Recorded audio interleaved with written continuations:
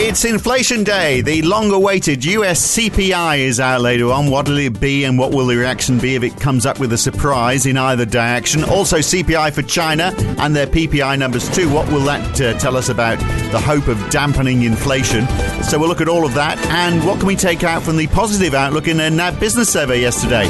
We're seeing a lot of good news is bad news lately. Is this just another case of that? It's Wednesday, the 10th of August 2022. It's the morning call from NAB. Good morning. Well, at last, there is some caution in equity markets. We'll look at why this morning. The Nasdaq is down 1.2%. We've got a 0.4% fall in the S&P 500 and a 0.2% fall in the Dow, but it is largely tech stocks. In Europe, the DAX is down 1.1%. The same for the Euro Stoxx 50. Not much going on in the UK. Bond yields are rising up 4 basis points for 10-year treasuries with some flattening of the yield curve. So the 210 spread is going deeper, down to minus 48 basis points now. It's been a downwards trajectory all month and the lowest during this whole pandemic episode. In fact, it's only ever been this low ahead of recessions. So stand by. Aussie 10-year yields, by the way, down 3 basis points yesterday. They've gained 4 basis points in the futures overnight. Not much movement in the US dollar and the DXY, but the Aussie dollar has fallen almost 0.5% after its big gains yesterday. It's sitting around 69.6 US cents. The Canadian dollar is down 0.3% as well. Other than that, little movement in major currencies. Very small movements in oil as well. Brent is still hovering around 96.5 US dollars. So inflation day today. Let's get into all of that shortly with NAB's Rodrigo Catril in Sydney. First of all, those market moves, not a great deal, although interesting, isn't it? The equity market's starting to move down now, as though they have got the memo that it's not all looking that great, and those yields obviously pointing to increasing recession risk. You'd assume. Morning, Phil. Yes, so I suppose that there's also this. Wariness, if you like, in markets ahead of the CPI print, the US CPI print tonight. So that probably is keeping people on the sidelines as well. But in terms of the equity market itself, it's definitely a semiconductor story. We had Micron Technology warning of yet another evidence of a decline in demand for chips. Yesterday we had NVIDIA. So there's certainly a theme developing here in terms of the microchip industry, that there's a clear collapse, if you like, of demand. And I suppose that's important because it can be a bit of a bellwether, given that microchips are nowadays used in so many things, from cars to washing machines. So it's certainly signaling a sharp decline in demand, and that's certainly sort of gathering a little bit more attention in markets, and it's certainly been the cause for the decline in equities in the US over the past couple of days as well. Right, but there was a stage where there was a complete shortage of them, so it's come full circle on that basis, hasn't it? So can we really extrapolate that and say, oh look, if we're buying less computer chips, that means the economy must be ready to tank? Well, I suppose that's the question, right? Is this also kind of that theme that Tapas always reminds us of in terms of a decline of goods demand? Now that we're normalizing, if you like, going back to how we were in terms of lifestyle. So maybe it is sort of a normalization rather than a decline into depression in a sense. That remains to be seen because there's so much noise in the data. But certainly in terms of the theme, if you like, it's certainly an evolving one, because it's not just one company. It's now all of a sudden it's a few companies that are reporting the same dynamic. Yeah. Okay, well, we'll see how it pans out. Let's, before we look at the inflation numbers today, let's look at yesterday, the NAB business survey. If looking at that, you would be mistaken for thinking there's no concerns about the future of the economy. Business confidence is above average. Conditions have strengthened. Forward orders are strong. Capacity utilization is the highest it's ever been. I'm not sure if that's good or bad, but generally those numbers are all very positive. And yet, at the same time, we've got consumer confidence telling a very different story in Australia. Yes. So businesses are doing well. And I suppose the interesting thing of all of that, as you mentioned, that all the components of the survey were quite solid. So profits, employment, all increasing in July. And trading as well. Now, the other dynamic, of course, is the inflation dynamic within the survey, which we think is super important.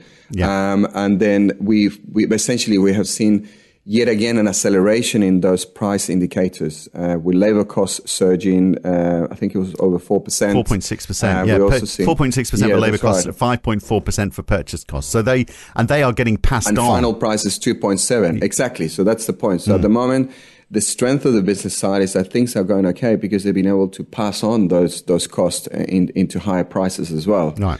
But that's good for those companies. But why the consumer is so depressed? Yeah, because everything's costing more. We're all seeing that rise in prices. Yeah. That's right. So, and I suppose that the relevance within the consumer reading is that within the survey itself, in terms of consumer confidence, is not always being the great sort of indicator of how markets and the economy performs. But the one that is more interesting within the survey is the question around whether it is a good time to buy a dwelling, for instance. Right. And that's fallen 8.4%. So certainly, again, reflecting those concerns in the housing market and sort of, if you like, reinforcing the view that probably there's a little bit more pain to come. Yeah, right. But I mean, that is pretty obvious, isn't it? So I'm wondering whether, because that obviously that feeds into that top line number, which has gone from 83.8 to 81.2. I mean, if you've got a central bank which is hiking interest rates, then obviously that's having an impact on house prices. People are feeling less confident because they're worried about the future of their house price. How much equity they have. Is that going to dwindle? Everyone that obviously the Australian economy. Everyone is very concerned about the value of their house. It's the wealth effect, and then all of a sudden you become a bit more cautious. All right, and then the other interesting thing yesterday was job numbers declined in July, the second month in a row. So have job ads peaked, and is this a good thing or a bad thing? Does it mean things are evening out and we're getting a less tight labour market, which you'd have thought maybe the central bank would be very keen to see, the RBA would be keen to see. Well, the Fed certainly wanted to see job numbers down, didn't they? The big drop, a massive drop of since April, 41% in hospitality and tourism ads. So I'm not quite sure what that means. Does it mean that we've got more migrant workers coming in and taking those jobs, or does it mean people aren't applying for those jobs, or they're too expensive, or companies are giving up employing people? You can read this in many ways, I think, Rodrigo. Yeah. Well, I suppose that, we haven't yet seen the huge influx of migrant workers. And I think that's been one of the themes, that all the visa paperwork that is required and that process is proven to be a bit slower than many had desired. So, I think there's a big question mark as to about what exactly is going on. But the other thing we shouldn't lose sight is that in terms of the level, the level of the, job ads is still pretty elevated. It's just come off its peak, but it's still very elevated. It's still sort of suggesting that labor demand is still pretty strong, and it favors, further tightening the labour market at this stage. Now, this is curious. Retail card spending in New Zealand fell 0.2% in July. No surprise there, 0.5% year on year. We know that things are starting to slow down there. But look at the UK. So we had the retail sales monitor. Now, this is not adjusted for price changes, so, bear that in mind. But this number has bounced back up 2.3% month on month in July, which is 10.6% higher than in July 2019, before the pandemic. So they are spending like crazy. Now, obviously, this isn't, as I say, this is based on price, not volume. But even so, that much higher than before the pandemic. They're out shopping. Well, and so, do you know, that's been one of the sort of interesting themes so far in terms of the economic data flow coming from the UK, is that the UK is still showing, the economy is showing quite a lot of resilience. And it's been one of the kind of question marks in terms of, the PMIs that we got, for instance, that Europe started showing some weakness, and yet the UK was still sort of still in expansionary mode. So we think that it's not unlikely to last, in a sense, that because given the huge amount in terms of price increases and other leading indicators telling us the economy will be facing even further struggles, plus further increases in rate hikes from the Bank of England. So all of that will eventually bite. But at the moment, as you point out, is somewhat surprising that the economy remains resilient. Well, they did have bad news today. It was reported a lot in the news in the UK that a company that does modelling of energy prices, Cornwall Insights, they reckon the average home energy bill is going to rise to £3,582 a year now, compared to what Ofcom, the regulators, have predicted of £2,800 a year. That number just keeps going up. And then that's not including the fact that Norway, which provides quite a bit of electricity from their hydropower to Europe and to the UK, they are facing water shortages. You need lots of water for hydropower. And so they might stop exporting electricity. So that could just add to the worries in Europe, but also to the UK as well. So those energy prices, we could just see them just rising more and more in that part of the world. So that's obviously going to have a big impact on inflation. It looks like it's not going to go down anytime soon. Yeah, and I suppose a few points to make in terms of the electricity dynamics. Is the Norway export of electricity to the UK is around 2%. So it's not the main driver, but it will certainly contribute to it. We think that the other, perhaps more important dynamic there is the move up in gas prices.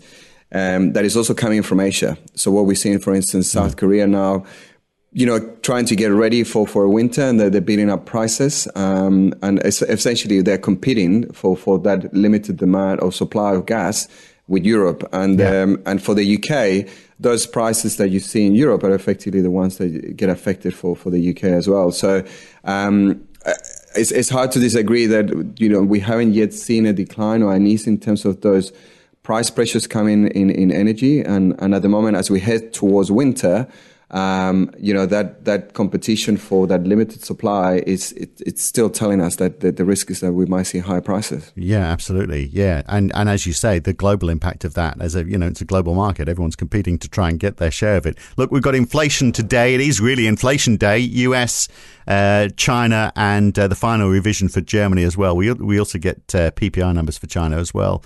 So the US inflation number, well, it might come down. It was a big surprise last time, of course. So you'd expect that hopefully it's going to come down. If it doesn't, I guess we can expect quite a market reaction. But I mean, we're expecting an adjustment, aren't we, today? Yeah, that's right. So I suppose there's a few things to note. One, when you think about the headline number, the market is looking for an ease in that headline number from 9.1 to 8.7. So still pretty elevated levels, but certainly the good news would be that headline has stopped rising. But more importantly, from a monetary policy perspective, is the core reading, so the ex-food and energy number. Yeah. And that one is still expected to be pretty punchy, and it's expected to rise from 5.9 to 6.1. So we think that overall that's probably the number that's going to matter more for markets. And at the moment, if the forecast is right, we're still seeing that core reading rising, and it will effectively keep the pressure on the Fed to remain quite hawkish and to continue to talk up the risk of further rate increases in the US. Well, they're the numbers that are rising, of course, food and energy. But I guess that the point is that the Fed can't control those. So that's why, it's what happens with the things that they can influence that's the concern. So yes, there will be quite a lot of focus in terms of the details for the core reading. And in particular, for instance, we know that the cost of living, rents have been increasing quite significantly in the US over recent months. And at the moment, expectations are that will continue at least towards the end of the year. So, and as you say, those are the details within the CPI that will be important, because that's where the Fed believes it can have an influence. And at the moment, it suggests that the Fed still has a bit of work to do in terms of bringing inflation down. Yeah, and then, when prices do level off, prices stop increasing, and we find ourselves, plateauing at a brand new level, there's the question about how is the wealth divide? Has that widened as prices find this new level, and what's that going to have impact that's going to have on long-term spending? So there's that question. But look, we also have a couple of Fed speakers, don't we, coming up after. I think they're talking after those CPI numbers have been released. So, but talking very much about them or about inflation.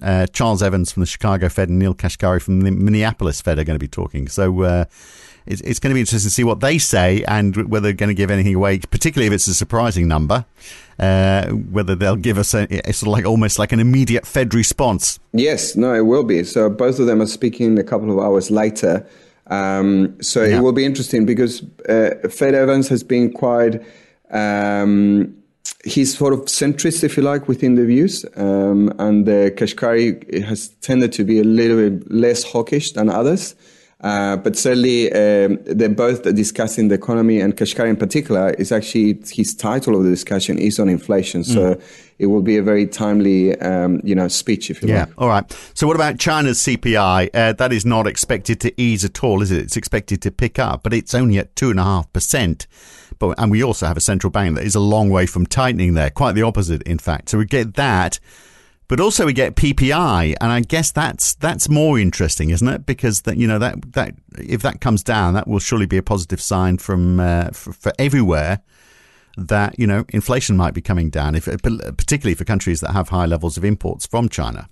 Yeah, that's right. So China, if you like, is the manufacturer of the world, and the decline or the expected decline in terms of the PPI fuels that view that the China exports are likely to remain in terms of lower prices, and that will contribute, if you like, will potentially be a deflationary force for the world economy. So I suppose that theme has been at play for a couple of months now, and more the same is expected.